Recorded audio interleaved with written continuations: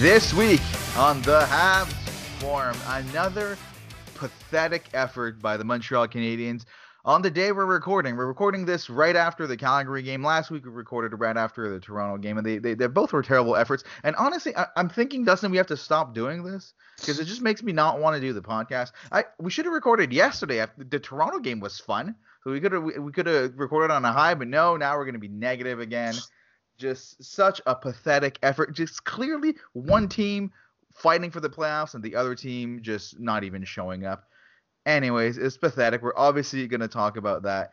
Trade deadline has passed since the last episode. I mean, more trades than I expected to see. Not from the Canadiens necessarily, but overall, there were a few moves that happened for sure. Canadiens small moves, what we expected. So we'll touch on that and some positives.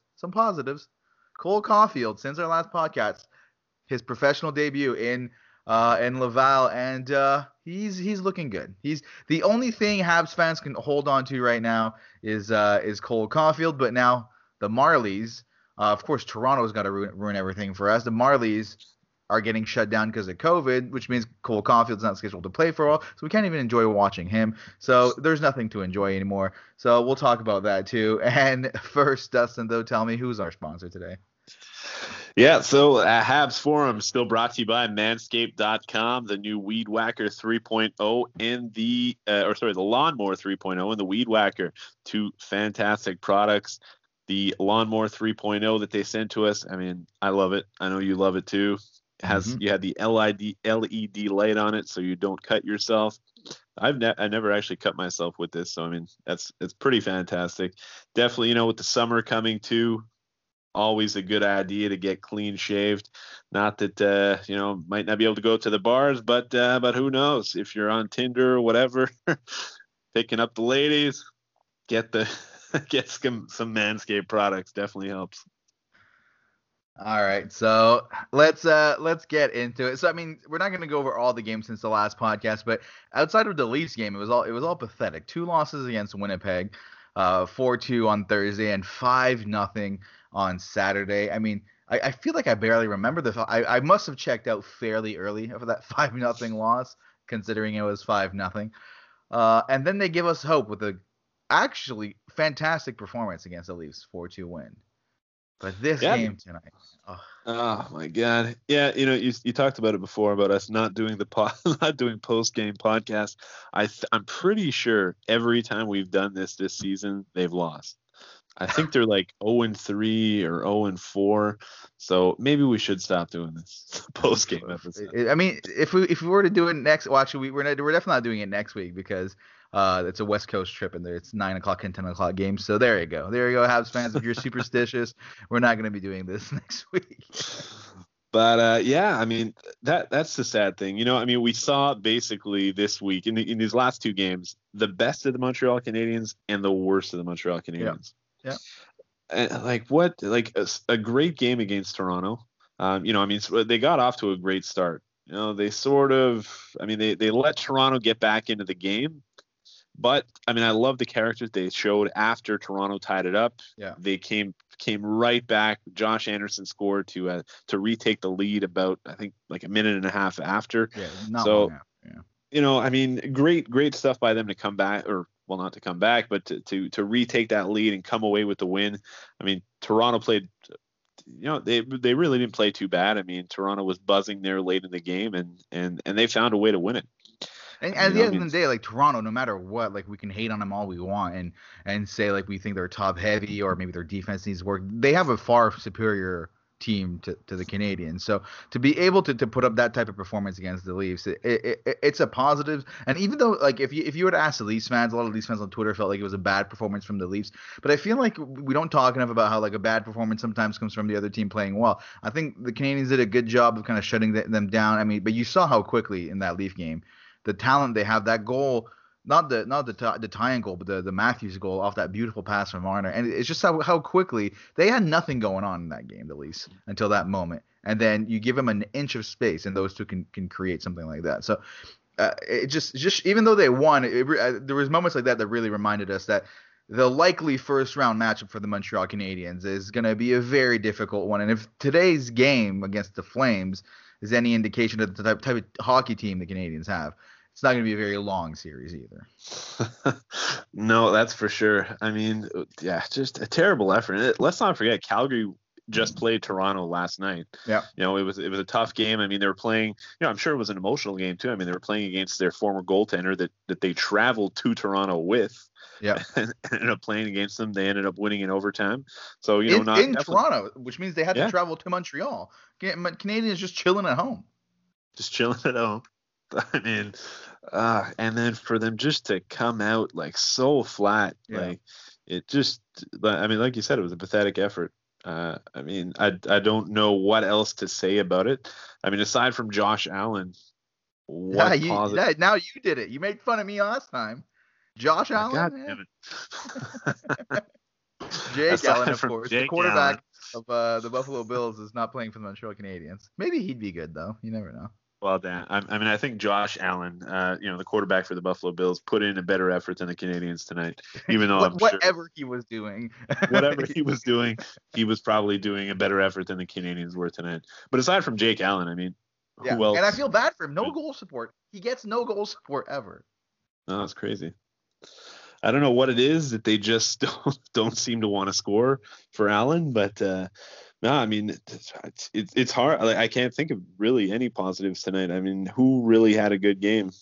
I mean, Kulak with the goal. Kulak, even without the goal, I thought he looked pretty good. I mean, the one thing I will say, I mean, this is no excuse and it's unacceptable foul. They didn't start that before the goal. Well, the goal happened pretty quickly, but Anderson did hit that post. If that goes in, maybe that can change the game completely. It just seems that this team, and we see it in the on the record. I mean, they won after being down recent. I think it was against Edmonton a week ago, right? When they won in overtime after being down 1-0, and it was only the second time all year that they came back from being this team. And I think it's because the teams just know how to shut down the Canadiens. And as soon as they get the lead, they're just such an easy team to shut down and prevent the team from creating any sort of offense. And then it makes for these incredibly boring games where nothing happens. And then eventually Shea Weber passes it to the other team and they score. Yeah, I mean, they really didn't have too many quality chances tonight. I mean, obviously, like you said, Josh Anderson had the chance early on in the game. If he would have scored on that, probably would have been a different game. But I mean, aside from that, I'm trying hard to think of a really good chance. Really, can't really think of anything. No, honestly, it feels like nothing happened after that. But honestly, it just and look at the thing is it would still take almost a miracle for the Flames to pass the Canadiens in the standings, but they very well could. The Canadiens are only 4 points ahead of the Flames after this loss. Still have 3 games in hand, sure, but the way this team is playing and Calgary seems to be going in the other direction, and there's still quite a few games against Calgary coming up. I mean, it's just, and the thing is the Canadiens are gonna end up making the playoffs in the last game of the year when it should have been in the bag a month ago, off an OT loss. That's what's gonna happen. They're gonna lose the last game of the season in overtime, but that extra point is gonna be enough to pass the Flames, and they're gonna make the playoffs with more losses than wins because they're gonna have 25 OT losses, and then they're gonna get swept by the Leafs. Yeah, that's sort of seems to be the where we're headed in the direction at this point. Yeah, I mean, like I can understand that obviously for Calgary, and we obviously saw it in the way that they played tonight. It was basically a must-win for them. Yeah, I mean, and they believe that's a team that believes they can still make the playoffs. Absolutely, and I mean, they have like you said, a bunch of games coming up against the Canadiens.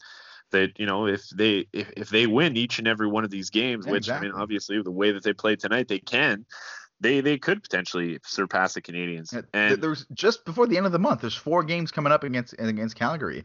I mean, and then Saturday there's a game against Ottawa, who we can't beat for some reason. Next week the Canadiens are playing Edmonton, which is one team they've matched up well against. But at the same time, one of these games, that power duo in Edmonton's gonna wake up, and I can't stand this team. We can't put 2 good games in a row. Like it almost pisses me off more that they played well on Monday, because it's just like teasing us. I don't know. Like I can't stand it. Like, because they should be so much better. I mean, like, they are the team that that played the Leafs on Tuesday. I mean, they, on paper, we really have a good team. See, I don't entirely agree with you because I like the forward group. But like I said at the beginning of the year, my biggest worry was defense, and it's showing that's still the problem. This team is built around an aging, slow Shea Weber, who is a fraction of the player he used to be. I mean, Shea Weber, I honestly think from the moment he joined the Canadiens has been overrated by the fan base. And now he's even worse than that. Like he was fine before. People acted like he was way better than he was, and now he's fallen off a tremendous amount. But he's still. It honestly seems like it's a problem for like Duchamp as a rookie coach. I'm wondering if he's having a hard time coaching a guy like Shea Weber. Like I'm wondering if he's unable to tell this veteran who is closer in age with him than Shea Weber probably is with Kotkaniemi. I don't know if that's true, but it seems like it is. And and he just can't, like, he shouldn't be playing the minutes he's playing right now, but I feel like Duchamp can't tell that to Weber, and Weber won't take it. And Weber was asked earlier because we saw him play well coming back from the quarantine week off for a few games. I mean, clearly the rest did him well. And someone asked him if he would consider. You see it a lot in basketball where the veteran players tend to take games off, just get a healthy scratch, just as a rest, just to be ready for the playoffs. And Shea Weber shut that down completely. And just to me, that tells me that he doesn't understand what he's become, and he's refusing to accept it. And that's a recipe for disaster, because I think Shea Weber could still be a useful player, like we've talked about on this podcast, if you change the way you use him. If you keep using him like he's a number one defenseman, he's going to be a liability for this team, and we would be better off if we didn't have him. No, absolutely. I mean, we talked about this before the show. I mean, I think he's really fallen off. I mean, I think nobody's going to argue that he's fallen off a cliff last year. You said that, you thought that he was really bad last season as well. I mean, I didn't say really bad. I just think he wasn't that good. Like okay. I like even last year, Petrie was already a better defenseman than him. I think it's been a steady decline for Shea Weber, and it's fallen off a cliff completely this year. Yeah, I mean, I thought he was still pretty solid last season, I thought. But I mean, the fall, like, literally off a cliff. Like it's like, when was the last time like we saw a player that regressed this much in one season? I mean, I'm hard pressed to think of one. It might be the condensed schedule. I mean, it's definitely possible, but if it is that, then I get back to my point of maybe he's just someone who needs to take a game off here and there. But it sounds like he refuses to accept that. And if it's not taking a game off, have a game where he's played much less minutes, where the Edmonton and Petrie duo can take over. And once quarantine is over for the new acquisitions for the Canadiens and Gustafsson and Merrill, like, I don't think they're going to be saviors or depth defensemen. Don't get me wrong, but it's a perfect opportunity to have some rotation, like Sherratt's coming in. There's a lot of NHL caliber defensemen that are going to be available to this team, but not a lot of top defensemen. And to me, what you do with that, especially in a condensed schedule, is you shuffle things around and you give players rest, and you put in different players on different nights. I mean, I don't want to see Ouellet playing anymore. I mean, he had a breakout pass today where, I mean, like, you can barely call it a breakout pass. He banked it off the board, even though he had about the entire half of the ice to skate up, and then they just lost. Like, he's just not an NHL player. I think he's fine for the Rocket. He's just not an NHL player. Take him out of the lineup and then add the three other pieces and just have a rotation going, and I think it'll do to the team better. But if Shea Weber can't accept that, and if Duchamp is unable to tell him this is what's happening, then it's going to continue to falter. Yeah, no, yeah, obviously I mean, no player is going to say, yeah, you know what, you're right, I think I need to play less, right? I mean, but I mean, maybe you're right. I think maybe he's having trouble accepting that role. And Duchamp, being that younger sort of coach, maybe you're right. Maybe he is having trouble. I mean, I really think that he's not. He's not really, the room doesn't appear to be listening to him that much. I mean, like basically like a week or two after, I mean, we were singing praises of Duchamp when he first got hired. I mean, we saw some positives, but man, it seems like they've gone right back down to where they were before. The thing with Duchamp is I do see a difference in the game plan and the way they play, and I do prefer it to Julien. But I'm seeing the same thing as we saw with Julien as far as like use the usage of the players, right? Where we're seeing too many minutes for the same players and the same kind of like players playing top minutes that shouldn't and things like that. And it's just I'm really starting to wonder. And like you look back at the last two coaches that were fired by Bergevin, and I mean it's all rumors, but it definitely sounds like the quote unquote leadership group on this team, which is basically Shea Weber, has a say in those things happening. I mean, who knows what's true and what isn't, but I mean, I would be shocked to find out Shea Weber didn't have something to say about, at the very least, Claude Julien getting fired. Now, if that's a fact, and Duchamp is aware of this, and he is now, I mean, he can seem all cool and calm in his press conferences. At the end of the day, he just got his dream job on a temporary kind of like on a, what do you call it? He's an interim head coach. I would assume this is his dream job, coaching the Montreal Canadiens, and he's just so scared of pissing off the veteran group because he's seen them get other coaches fired that he's just kind of doing what they need to. But then that's a recipe for disaster. So Yeah, I mean it's tough to say exactly what's going on, but I mean, for me, I thought and I mean at least we saw it in the beginning when Duchamp came in as head coach, it seemed like okay, the kids are finally going to get their chance, but that's not really what we've been seeing. I mean, you've seen, I mean, Lehkonen, I guess he's not really a kid, but I mean, he's still one of the younger core players for the Canadiens, and he was benched for how many games in a row, and definitely undeservedly. Yeah. And I mean, we've seen Kotkaniemi. He's definitely getting more chances, I guess. He's certainly getting time on the power play, but now he's playing the wing. Like, I mean, for me, definitely, I think that's ridiculous. Well, that didn't last too long at the very least. I mean, he's been back at center in the last few games. Yeah, but in my opinion, he should never be on the wing. He should be the center. I mean, he's the future number one center of the Canadiens for the next decade, if not longer. 100%. And here's the thing that I think I try to focus on more. I think going into this season, maybe we had unrealistic expectations of the type of jump this team was going to make compared to last year. The problem on defense is still there. But the one positive here, I do think the young core of this team has a potential to grow into a contender. But that's not the team that the Montreal Canadiens is going to contend is not the Shea Weber Montreal Canadiens, and it might not be the Carey Price Montreal Canadiens. It's Montreal. It's the Kotkaniemi, the Suzuki, and Primo when he makes it to the big team, and Caulfield, and if one of those defensemen like break out in Norland or Harris if he comes over, Romanov, like those young guys, that's the next core of the Canadiens that's going to be able to truly compete.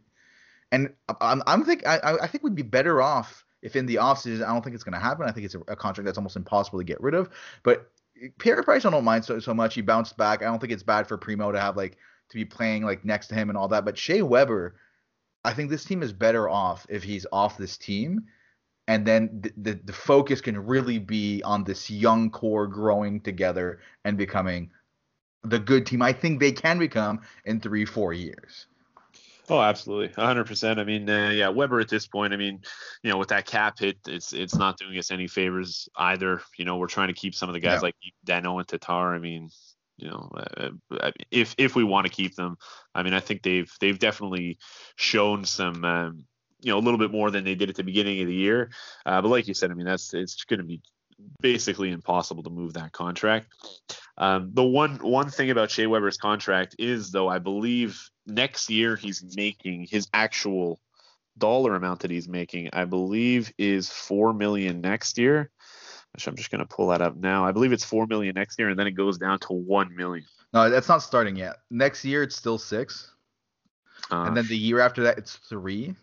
Yeah, and then it's $1 million. Yeah. Okay. So it's still $6 million next year, but then the year after it goes down to $3 million, do you think Shea Weber's going to be playing for $3 million a year? I don't know. I would like. I don't want to bank on that. Is the thing, Yeah, no, that's fair. That's fair. But And like maybe he wouldn't. Maybe he will. I at don't the know. same time, at the same time though, he seems like a proud kind of guy that I think, obviously he doesn't want to be, cutting down any of his minutes, but at the same time, I mean, if he sees himself obviously not playing up to his standards that he was once playing at, I mean, yeah. maybe he decides to retire. But we're very much speculating as if we're Yeah, no, inside for Shea sure. Weber's head, because he also comes off as a very proud person who can't accept that he's falling off, and maybe he's gonna be still playing 4 years from now, making 1 million, skating as slow as you and me skate, and then thinking he's still contributing to the team. Like who knows, who knows how it's gonna go. Like I don't think that's necessarily what's going to happen, but it's just, and the thing though, I don't think that contract would be impossible to move. I think there's that, just first of all, there's a whole idea that it's lower salary, higher cap it. Some teams like that. He still has that leadership reputation. I mean, you just look at the rankings before the season, how the Canadiens defense, people were ranking it as the best defense in the division and ranking Shea Weber as the best defenseman in the North Division. Some people were. It's like people still think Shea Weber is a fantastic defenseman. And I know he fell off the cliffs this year, but he already wasn't the best defenseman in the North Division before the season started. I do think there's GMs out there that would make the move for Shea Weber. However, do I think Marc Bergevin will ever trade Shea Weber? No, I do not. I don't think Bergevin will ever make that move. And if we really want this team to take that step, in fact, I think Bergevin is going to protect him for the expansion draft, which is preposterous. The team has to move on. If the team's going to make these changes we're talking about and focus more on the young core, it's not going to be with Bergevin. You think?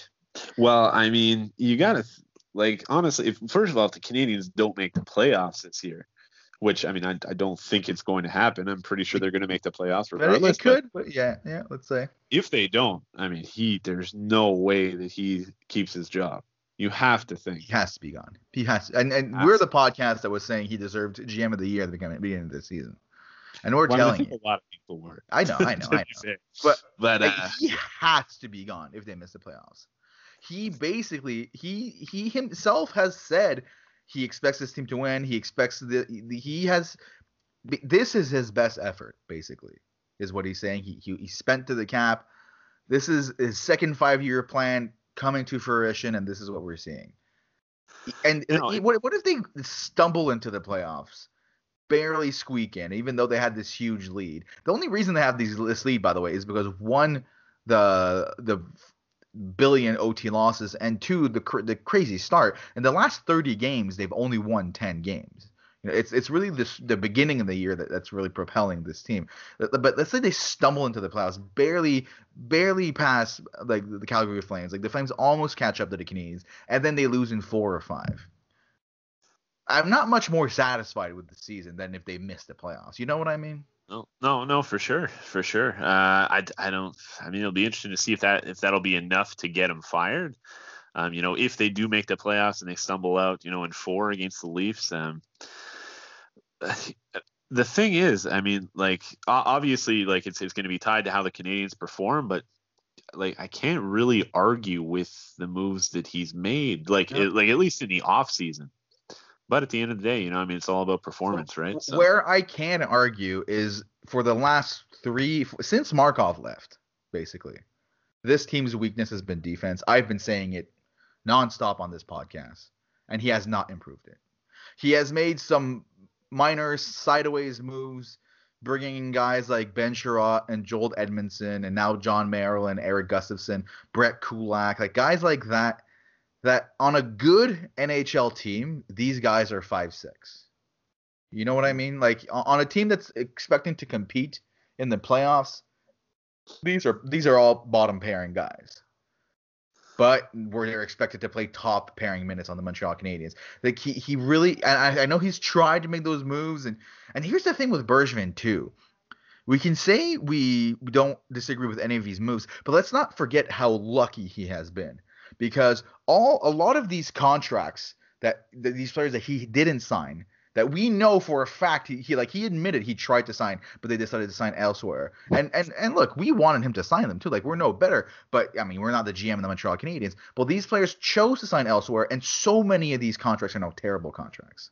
This team could be in a much worse position if Benjamin was able to sign everyone he has tried to sign since he has been a GM of the Montreal Canadiens. Yeah, that's a good point. Yeah, definitely guys like Andrew Ladd and Milan Lucic. For sure, we could be in a bad position. I mean, that's a good point too.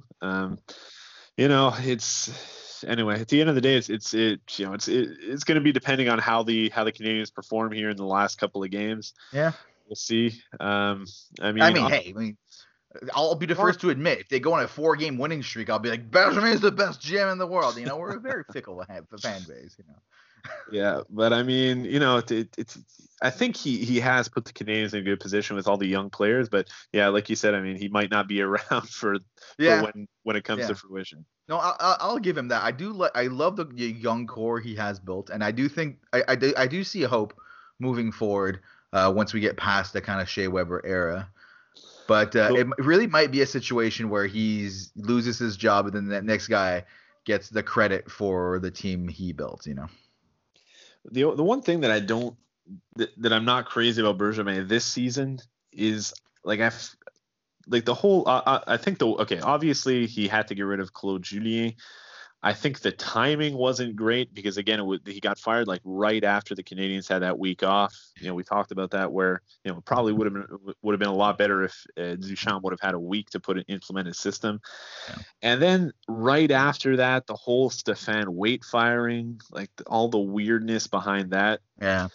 That to me, I don't know. Like I just got like a kind of a sense of desperation from him. 100% desperation. He's a desperate man, for sure.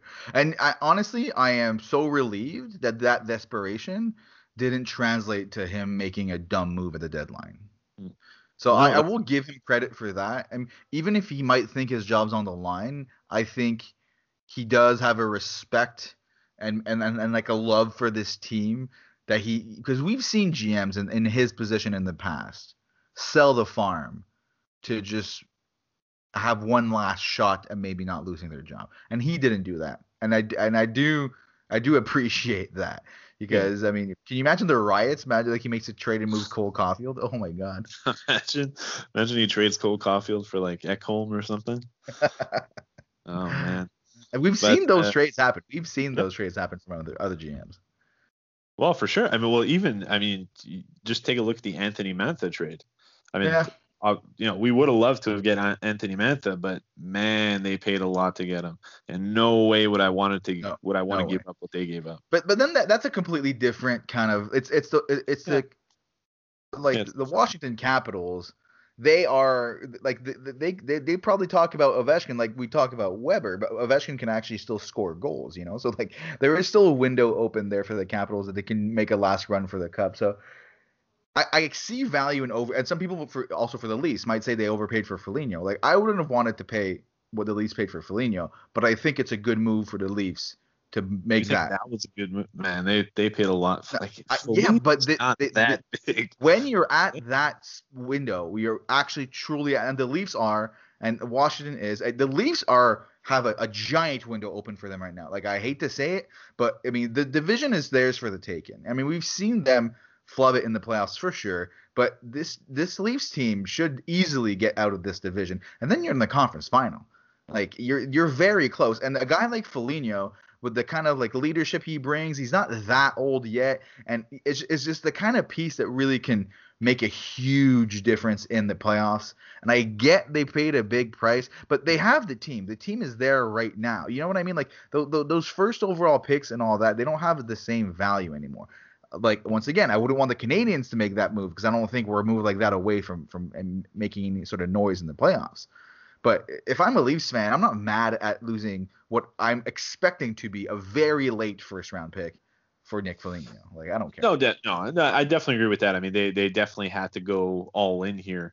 But I mean, I think they could have got a better player than Nick Foligno. Who? I mean, I don't know. Who? Taylor Hall? No, they couldn't have got Taylor Hall. We know that Taylor Hall didn't want to go anywhere else in Boston. He basically handcuffed That's the like, why Sabres. wouldn't he want to go? Like, why wouldn't he want to go home? Like, that's weird. It's why would are you serious? Have you not followed Taylor Hall's career? He said after being traded to Boston that one of the reasons he signed in Buffalo is because Jack Eichel is there and he didn't want to be the best guy in his team anymore. That he was he was seen as the best guy for a long time in Edmonton and then in New Jersey. He doesn't like that pressure. He doesn't like that kind of limelight. Going to Toronto might I bet you Taylor Hall wakes up and sweats having nightmares that he's playing for the Toronto Maple Leafs and goes like a couple games without scoring and then he's getting bashed in the media. That is his worst nightmare. I'm convinced. He's one of those guys. Like he's such a talented player, but I mean we all know any team that he plays for just is terrible. Well, did you see the stat that I forget who tweeted it out, but like I think it may be a beat writer for Buffalo or something. So Taylor Hall in the last 2 seasons has the most breakaways in the NHL, but has scored on none of them. What? Yeah. None of them. None of them. That is impressive. I mean, like, we get so frustrated when we see Paul Byron flub those chances, but then we remind ourselves, it's Paul Byron. Like, what do we expect? But, like, imagine you see those chances constantly with Taylor Hall and he just can't finish. Oh, my, that would drive me crazy. Jeez, I mean, Brett Kulak can score in a breakaway. How hard could it be? Yeah, at least we got that, like, light, moment. Like, it was his first goal in, like, 2 years, and he scores it on the breakaway. It was nice. I'm interested to see what Taylor Hall is going to do in Boston. See if it works out. I mean, I don't know. I'm not sure who, because they have that top line is kind of set in stone there with Bergeron, Marchand, and Pasternak, right? So I guess he just ends up playing with like Krejci or whatever.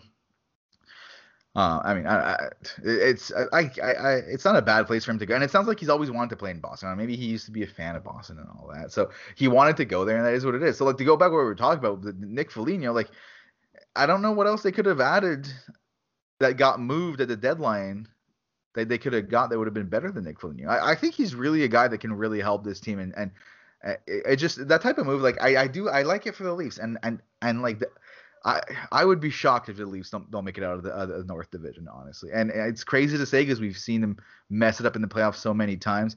But I hate to say it, but they feel like that team, like the Chicago Blackhawks when they won the Cup with Taves and Kane. They didn't win it the first time Taves and Kane made the play. Like, you lose a few times with those players, and then they figure it out on one run. Yeah. And Matthews and Marner, then you got Tavares and all these pieces. I mean, this might be their year, and if it is, I might just stop being a hockey fan, honestly. Oh, man, if they win the Cup, man, oh my God. Dude, if they make it to the final, whoever they're playing against, I think watching that final will be not as stressful, but close to as stressful as if the Canadiens were there, because I'll so badly not want them to win. Oh, for sure, definitely. But anyway, let's get back to the Canadiens. Yeah. I mean, like, we've already touched on the deadline. Might as well talk about that. Well, like, you talked about the Mantha trade, actually. Before we move on to the trades the Canadiens did, I saw a lot of people on Twitter angry. Because you said, like, that was a lot that Washington paid for Mantha. Angry that the Canadiens couldn't make a similar move for Mantha. I mean, no, that would be such a stupid move. Like, what would be the equivalent? So you have the first and the second. And then they gave also Richard Panik and Jacob Vrana. Vrana's not a bad player. Like, what's the equivalent of Vrana? Like Armia, maybe? I mean, I think I'd rather Vrana than Armia. Well, there you go. Yeah, I mean, I guess sort of the equivalent. I mean, I believe Vrana's a little bit younger. I mean, Panik was definitely just like a throw in to get rid of his contract, right? So I mean, that's basically like Paul Byron. Yeah. But I mean, Vrana.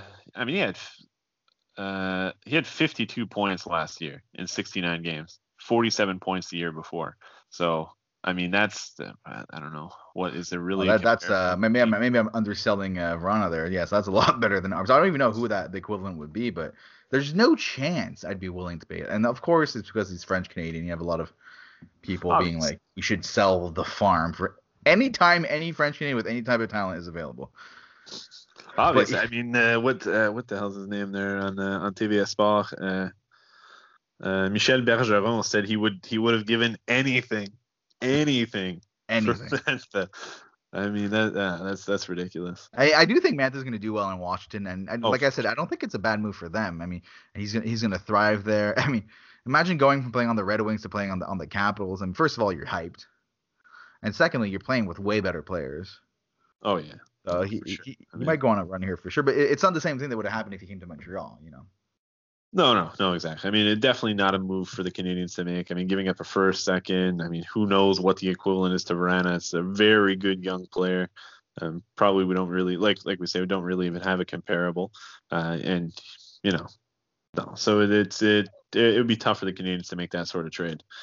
So then let's talk about the Canadians trade. So they traded basically nothing to get John Merrill. So they traded Hayden Verbeek and a fifth rounder. So Verbeek is just a career AHLer. It doesn't move the needle. And a fifth rounder.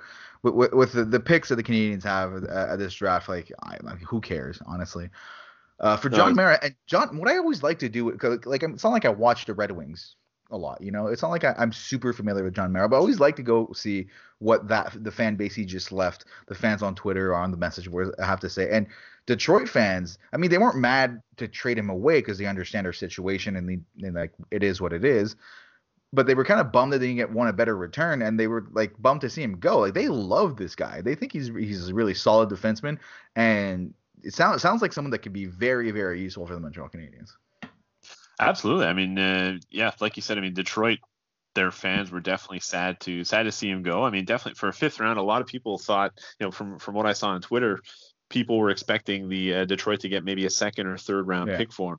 He's basically been one of the bright spots on the Detroit. I mean, he's actually a plus player for Detroit. I mean, take that with a grain of salt, plus minus, but he's been super solid for them. He's been a great player. I mean, the one thing about Merrill is that he's kind of the same defenseman that we already have, like Sherrod, Edmondson, even Weber. kind of Kulak. Well, yeah, Weber, definitely. Yeah, Weber. Well, Weber's in the same conversation as Sherrod and Edmondson at this point. He's the same level of player. Yeah, I mean, I guess so at this point, pretty much. So they're all sort of, he's not a puck moving defenseman. Yeah. From what I've read, I mean, because I don't know a whole lot about John Merrill either. He can move the puck a little bit, but I mean, he's not an offensive defenseman by any means. He has 5 assists this season in 36 games, 0 goals. So I definitely, I think he's going to be an improvement on Sherrod. An improvement on Kulak for sure. Who's definitely an improvement is Xavier Ouellet. Like if he was able to play today, if it wasn't for the quarantine, instead of Ouellet, I know Sherrod's coming back also and all that. But I mean, you slot Merrill into today's game and can make a big difference. Yeah, I mean, I think he probably slots in on the third pairing, with Romanov maybe. Yeah. I mean, I think that would make sense. Romanov he'll be playing with a more defensive-minded defenseman in Merrill. He'll be able to play his game a little bit more, take a little bit more chances. Yeah. So I think that'll be a good move for them. I really have trouble seeing where Sherrod is going to line up when he comes back. I feel the same way, but as soon as he's available, he's playing with Shea Weber. He's getting at least one game next to Shea Weber, and they're going to be treated like the number one pair. Like, as preposterous as that is, like, I don't want them to do that, obviously, but you just know that's what's going to happen. Probably. But the one thing that makes me think that maybe not is the acquisition of Erik Gustafsson. Erik Gustafsson, I would think, probably makes sense to play beside Shea Weber, because he's obviously an offensive-minded guy. Yeah. So, I think, we've talked about this a lot, and I mean, I think it's pretty obvious Shea Weber needs to play with maybe a guy that's a little bit more offensive-minded, a guy that, Shea Weber can stay back. Erik Gustafsson can do his thing up front. That's another thing. Shea Weber needs to stay back more. He's been pinching a lot more, and that needs to stop. Shea Weber, why are you trying to rediscover your game at 35? You're supposed to make your game simpler at this point. Like you're going in the wrong direction.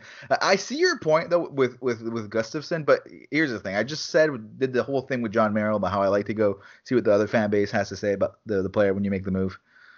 Oh boy, the fan base that we just traded for Gustafsson in Philadelphia, they were not fans of Gustafsson at all. The threads actually were making me chuckle. I mean, the one that got me, I was on a Reddit and the guy said he wouldn't. Someone asked him, "Do you trust him to run a power play?" And he responded, "I wouldn't trust him to run a lemonade stand." That's the level of disdain. This, and now of course there's only a few guys, but like defensively, definitely not the most reliable guy. But then you look at his stats, and he's only one season removed from a 60-point season in Chicago. I'm sure you're gonna tell me playing on the power play with Patrick Kane is gonna do that to you, but like still, like there's potential there that it could be. And what was it, a seventh? Like who cares? Seventh round pick. Yeah, Exactly. Who cares? and you never know. You never know. It's worth a shot. And if it does work, and if Shea Weber can focus on just being a stay-at-home guy, and he focuses on more being an offensive guy, that could be very interesting. That could be, and it sounds like Bergevin, from what I understand, tried to sign him before when he was a free Yep. agent, but Gustafsson chose Philadelphia for various reasons over the Canadiens. Yeah, exactly. So, I mean, obviously, somebody, you would think that Bergevin is familiar with already, having tried to sign him in the Yeah. past. But yeah, I mean, I think it makes sense. He's sort of the puck moving defenseman, and yeah, obviously, I mean, but based on what the Flyer fans are saying, hasn't gone very well this season for him. But I mean, the Flyers have been, as a whole, pretty disappointing. Yeah. So he's not the only one. But I mean, maybe the change of scenery, playing with the Canadiens, playing with Shea Weber, he will hopefully get to do his thing, and hopefully he can bounce back. I'm not expecting him to get to go back to 60 points a No, me season neither. there, but And a different system too, right? Because it sounds like, from what I gathered, is in the Alain Vigneault system, it's like they signed an offensive defenseman, a purely offensive defenseman, like he is what he is, and they tried to make him into a two-way defenseman or improve his defensive game. Like sometimes there's players that just they are who they are, and like so often, like the biggest issue I have with a lot of coaches in pro sports in general are the coaches that try to mold players to their system instead of molding their system to the players they have on the team.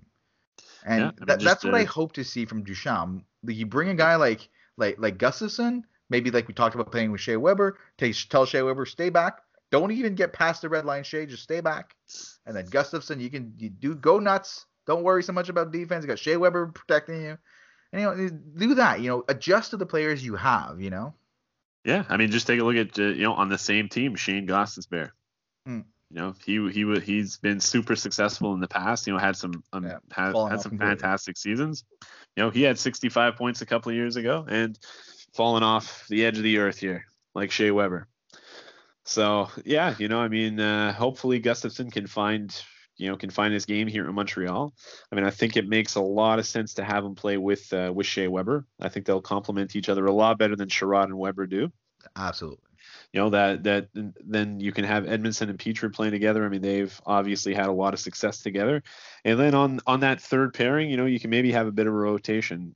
You're going to have Romanov, you're going to have Merrill, there's going to be Kulak, Sherrod potentially every once in a while. So there's a lot of defensemen there. I mean, some people have talked. I mean, on Twitter, I don't think it's going to happen, but especially with, I think Romanov's played a lot better the last couple of games. Yeah. Some people Playing next suggest to maybe go Xavier down to Ouellet Laval. too. That's true. That's a good point. I think playing with someone that'll complement him better will definitely give him a hand. So Yeah, and maybe you said send him to Laval, right? That's what you said people were saying. yep. Yeah, no, if that happens, I'm gonna lose my mind. I mean, the Yeah, I focus don't still needs to be on progressing these players. First of all, you're gonna send the Russian kid to Laval. Like, I don't think Romanov would be the type of guy to be pissed off about it and all that, but you never know. And I'd rather not risk it. Like we've seen Russian players just be like, yeah, f this. I'm not reporting. So he's playing fine. He can stay with the big club, and he's been progressing. Like you said, last few games he's played well. And like, you know what? The way he manhandled Austin Matthews at the end of the game on Monday, to me, that like 10 seconds alone secures a spot on the team for the rest of the season. Like, yeah, I I mean want that's that pass. Did you see him when they're doing the anthem at the beginning of the game and then they pan on the bench? My girlfriend Lily was sitting next to me when we were before the game started, and she was laughing. Who's this guy? just going crazy, like mouthing to himself every game. He's so hyped to play, and especially with Gallagher out, we need that energy on this team. We need it badly. I mean, Romanov has to play every night, I think. Yeah, and I definitely don't think he should be sent down to Laval. I mean, he should definitely be with the Canadiens. I wouldn't be opposed because I mean he's been very good the last couple of games, definitely. But before that, there was stretches where he definitely was playing like a rookie. Sure. I mean, there's nothing wrong with sitting him every once in a while. Yeah, no, sure, no, you're right, and but like as long as there's nothing wrong with him playing as a rookie, sometimes because he is a rookie. Yeah, no, of course. The one issue I do have with some of the move. Okay, we got Gustafsson, we got Merrill, both left-handed defensemen. Yeah. The Canadiens now have I think 6 NHL left-handed defensemen, and on the right side you have Petrie and you have Weber. Yeah. So that makes it obviously a lot harder to take out Weber out of the lineup at this point. Now Romanov is. Well, I mean, let's not even talk about. There's zero chance Weber gets taken out of this lineup. No, that's true. Like Weber could literally take the puck, turn around, and shoot it into his own net, and he still wouldn't get scratched. Like that's not happening. I mean, he'd probably get scratched for that, though. I don't know. Probably. But yeah, I mean, I think his spot's pretty safe. And then Romanov, I guess, is probably. I mean, he's relatively comfortable on the right side. I don't know about the other guys. Kulak has played on the right side from time to time, and he's done a decent job. So that's the thing. Of the left guys, though, Romanov is probably the one who's looked the most comfortable. But we haven't seen Gustafsson or Merrill yet, so maybe they can get the job done on the right side. I mean, it sounds like Gustafsson can't play much defense whether he's on the left side or the right side anyway. So maybe it doesn't make that much of a difference. Sure. The one thing though that I wanted to talk because I don't know if we touched on the podcast or if it was before when we were talking about if it keeps going like this. We've talked about Benjamin maybe getting fired. I mean, Ducharme is still an interim head coach. He's not making a great case for himself right now. I mean, his record right now is worse than what Claude Julien's record when he got fired. But someone mentioned, like you said, the Flyers aren't doing too well.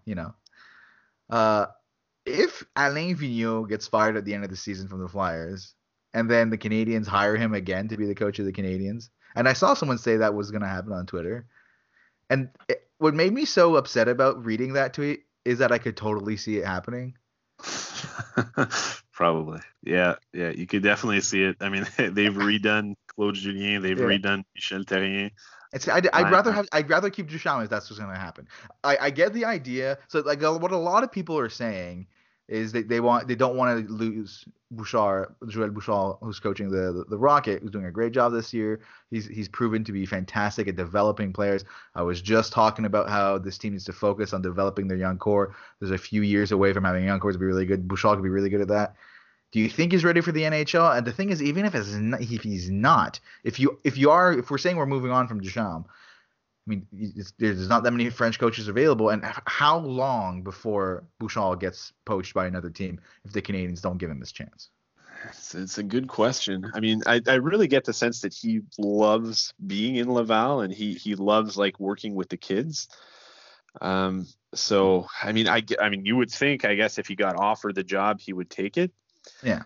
But the one thing I don't know if he's really like, he's kind of like a good coach, a good development coach. I don't know how he's really going to handle veterans, because we've seen it in Laval over the last 2 years that there have been a lot of veteran players that have not liked playing for him.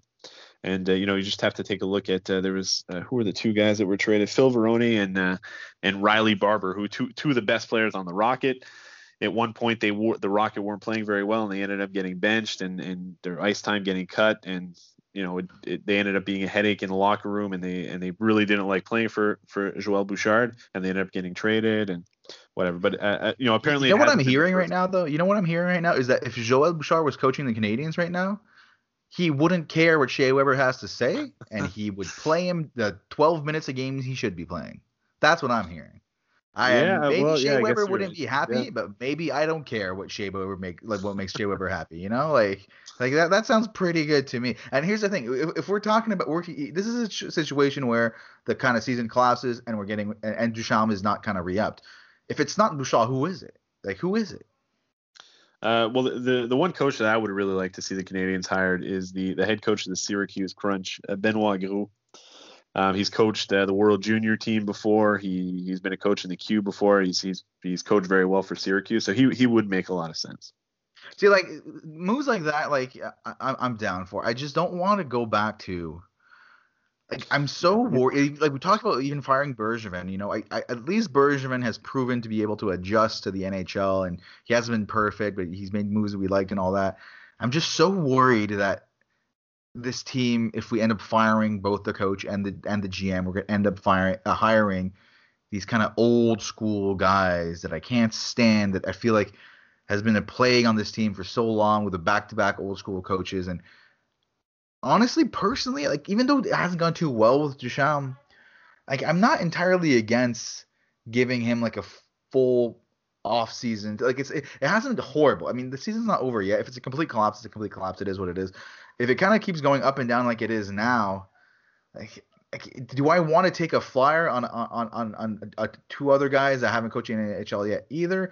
I definitely don't want to get hire, like I said, another guy like Alain Vigneault again. So then I'm kind of getting back to Duchamp and being like, you know what? He still has shown some nice flashes and all that. Let's give him a full off season to prepare and go from there. Because like it's constantly changing coaches. I mean, maybe the coaches isn't the problem. Yeah, no, you don't want to do that either. No, for sure.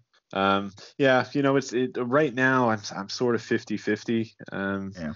We're really going to have to see how the last couple of games go and potentially the playoffs as well. I think if he wins around for sure, for sure. Like obviously, I mean, at that point, it would be against the Maple Leafs. If the Canadiens make the awesome. playoffs and not even win around, if they are competitive, assuming they face the Leafs, if it goes 6 or 7 games and it's a competitive series, and I mean a couple bounces here or there, and they could have beat them, then I think his job is safe.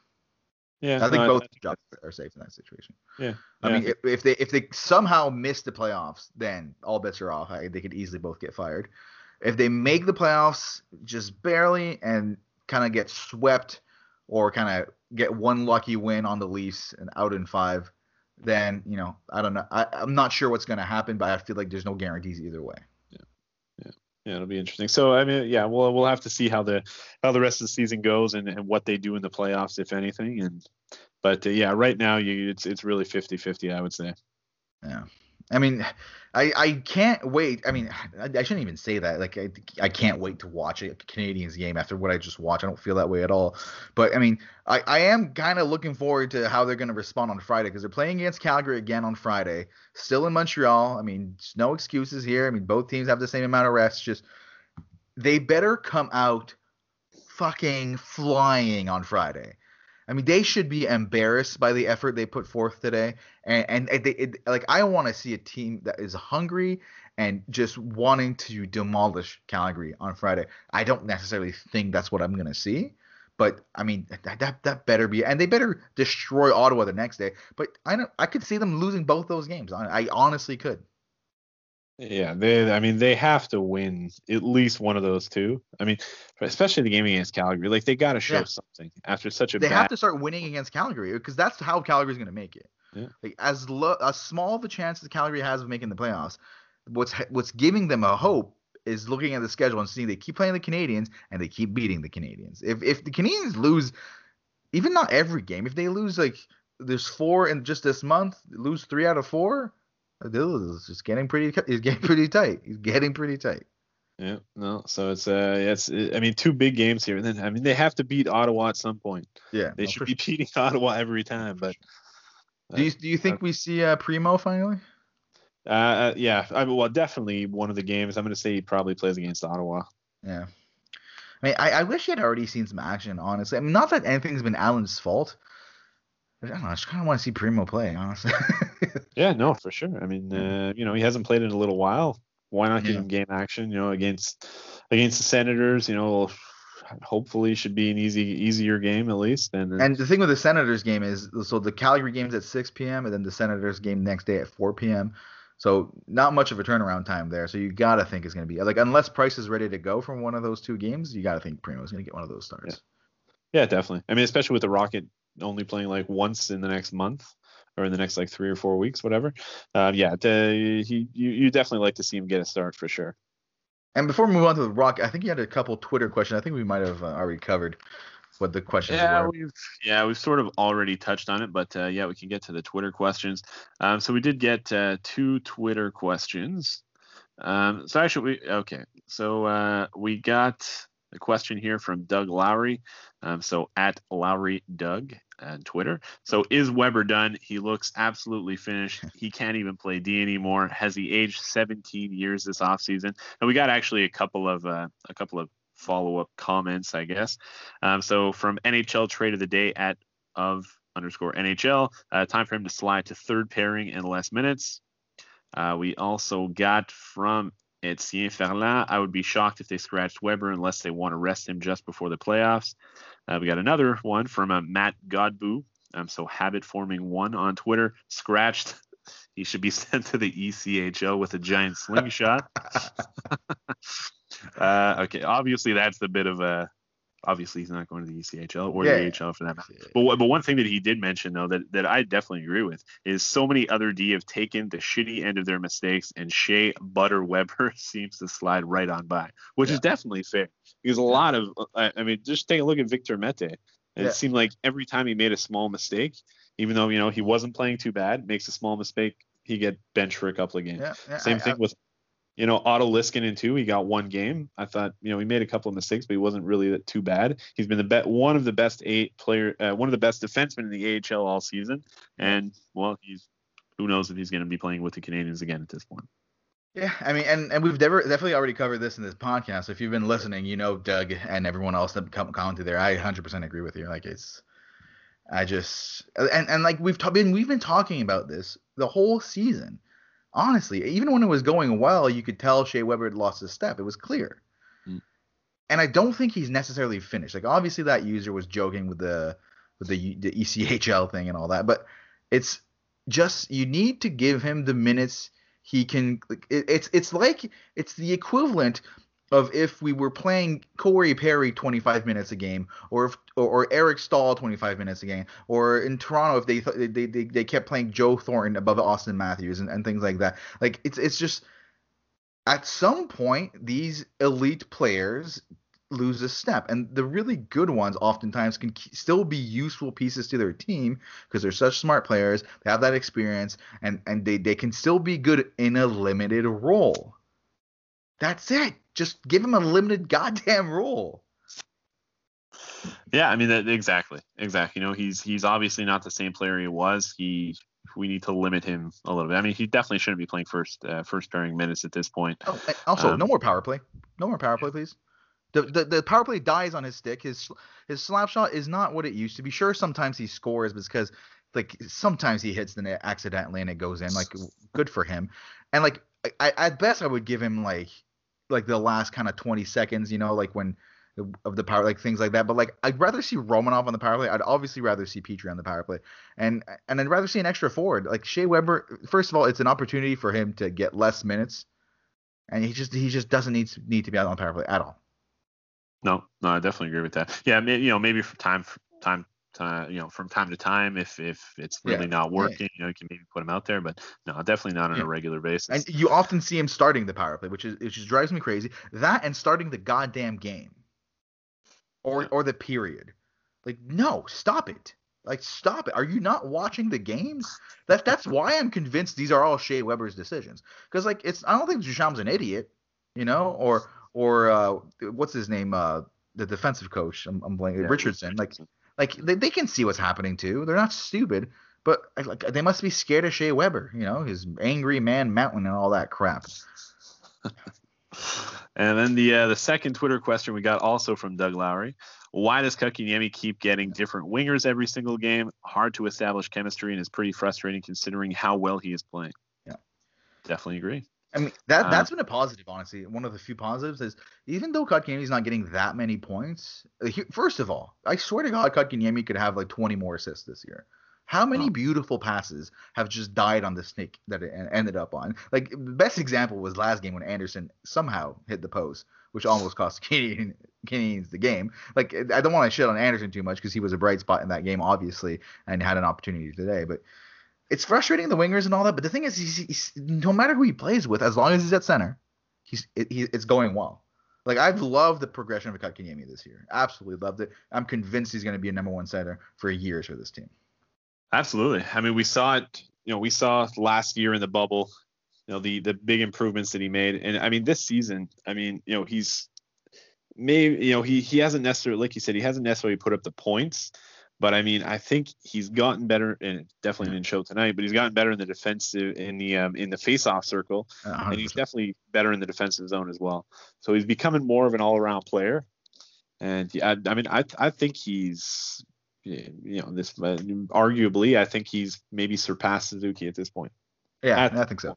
I whether or not he surpassed him now, I do think I'm pretty convinced now that he has the he's going to end up the stronger player.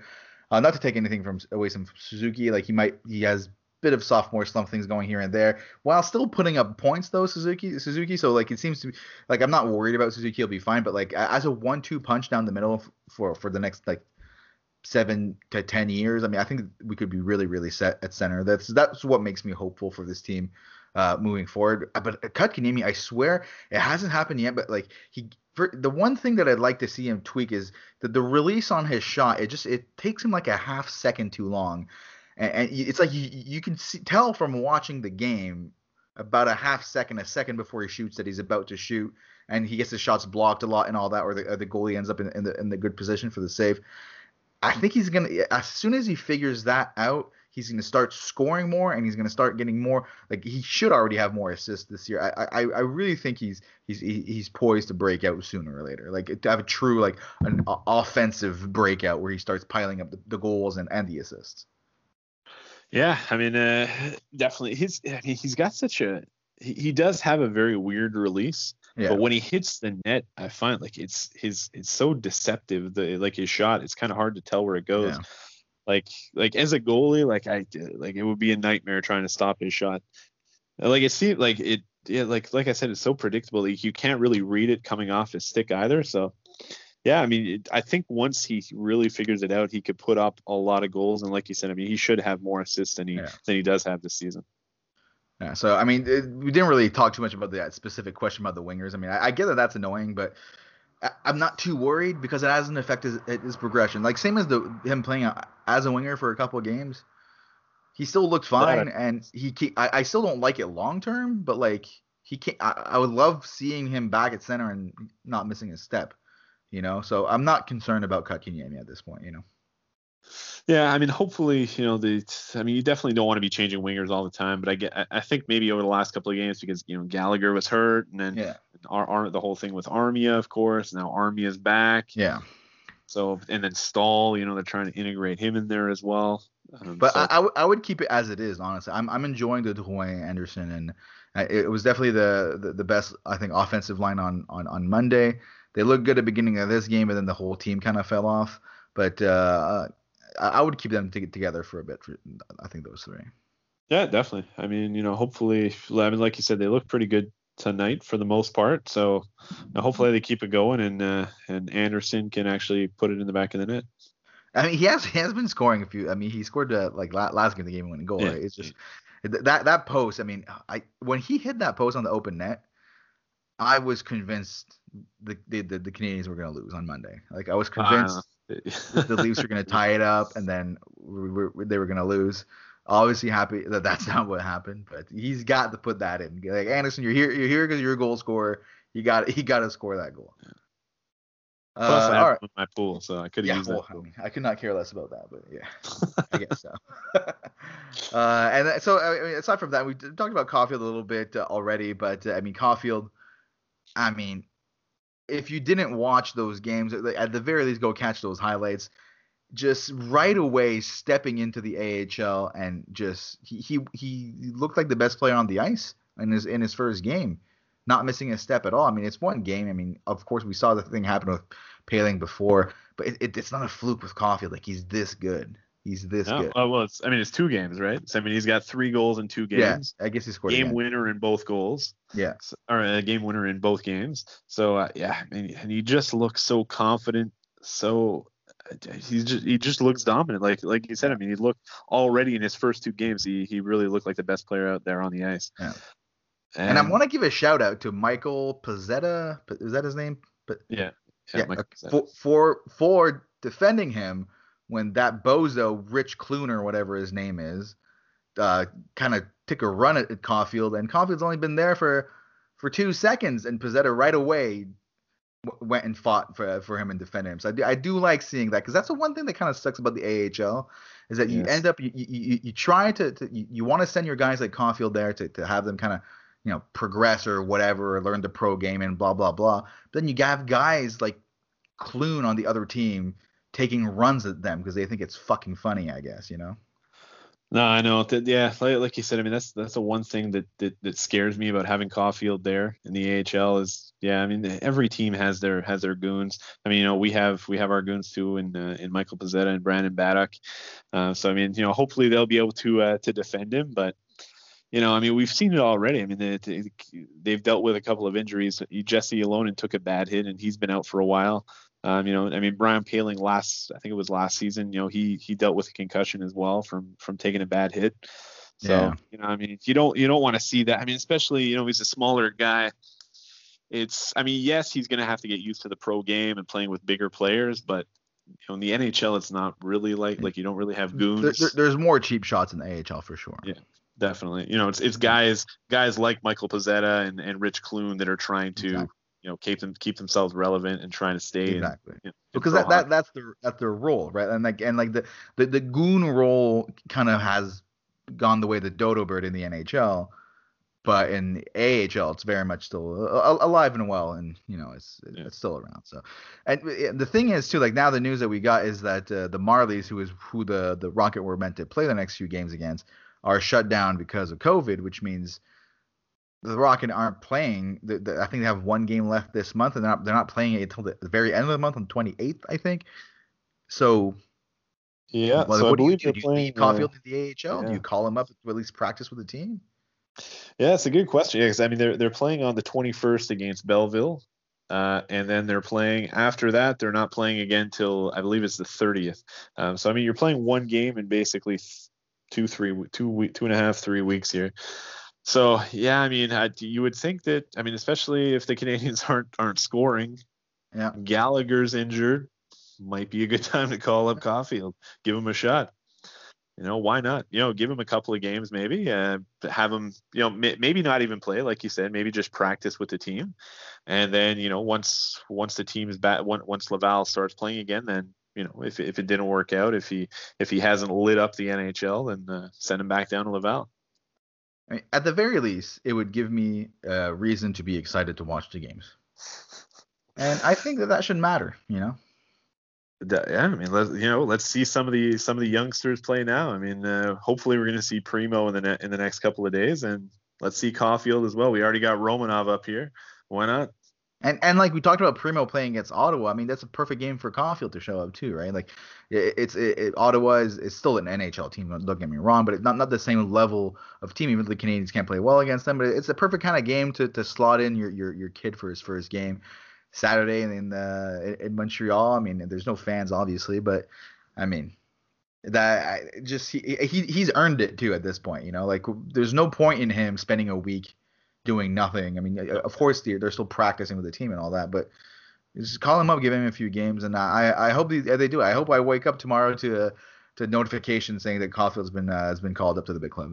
I think that would be fantastic news. Hopefully, yeah, definitely would love to see it, and yeah, would love to see what he could do. Who knows? Maybe playing with Caulfield, not with Caulfield, playing with Kotkaniemi or Suzuki. I mean I mean I just said I don't want to separate the Kotkaniemi line, and we talked about giving him new Yeah, I line know. rates constantly and all that, but I'd do it for Caulfield. yeah, I do it for Caulfield because I think those two can end up, because I think Kotkaniemi long term, like if we're talking about like what we think this team's going to look like the next 2 years or whatever, and the top three guys, forward guys, is Suzuki, it's Kotkaniemi, it's Caulfield. To me, it makes a lot more sense to start creating some chemistry between Kotkaniemi and Caulfield and Suzuki and Caulfield, because I mean we don't want to talk too much about the size thing and all that. We know it's not that big of an issue. They should still be able to do well on the big club, but Kotkaniemi just makes so much more sense for Coffin, and he's a playmaker. And I mean, while we're finishing up the podcast here, actually, I just pulled up here, and apparently we're not going to be seeing Caden Primo playing on Saturday. I'm assuming Price is feeling better because the Canadiens have assigned Otto Liskinen and Caden Primo to the AHL. So Caden Primo got called up just to have the best seat in the house, I guess, to watch these pathetic Habs games. That definitely sucks, especially with them. Well, I'm assuming he's going to be starting on the 21st when they play, but that definitely kind of sucks. I would have liked to see him get a game. Sure. I mean, I don't see why not. Like that's a decision I'm really disappointed in. Like there's a back-to-back game, and it's not. Once again, it's not that Allen was bad, but just give him a game. And even Leskinen, you touched on it before. And I kind of almost forgot about Leskinen because I was like, oh, the players they acquired but today Leskinen should have played over Ouellet. I mean, come on. Yeah, definitely. I mean, like I said, Leskinen has been the best player, definitely the best player, at least the best defenseman for the Rockies. He's been one of the best defensemen in the, in the whole AHL. Ouellet's been maybe the worst defenseman on the Rockets so far this season, and he hasn't looked better with the Canadiens. So, yeah, I don't know why then. Why is he like? I don't get it. Because he has NHL experience, like, who cares? Play the player who's better. Yeah, like, it's so frustrating. I don't know. It's moves like that tells me that this team needs a completely new, like from top to bottom, new blood to come in. Because it's just like they're still stuck on thinking maybe Ouellet is better than Leskinen because Ouellet was better than Leskinen 2 years ago. Like, I don't know. No, it's definitely annoying, but anyway, we'll see. We'll see what happens. I don't know. You cut off there on my end a little bit, so I don't know what you said. I'm assuming it wasn't that interesting anyway. So I think that does it for this week's episode. I mean, hopefully, let's say this: if they win on when are they playing? So if they win on Monday. Because we're not going to do it on Sunday. We never do it on the weekend. But if they win on Monday against the Oilers, we'll do the podcast on Tuesday so we can be happy for once. If they don't, then we can wait until Thursday.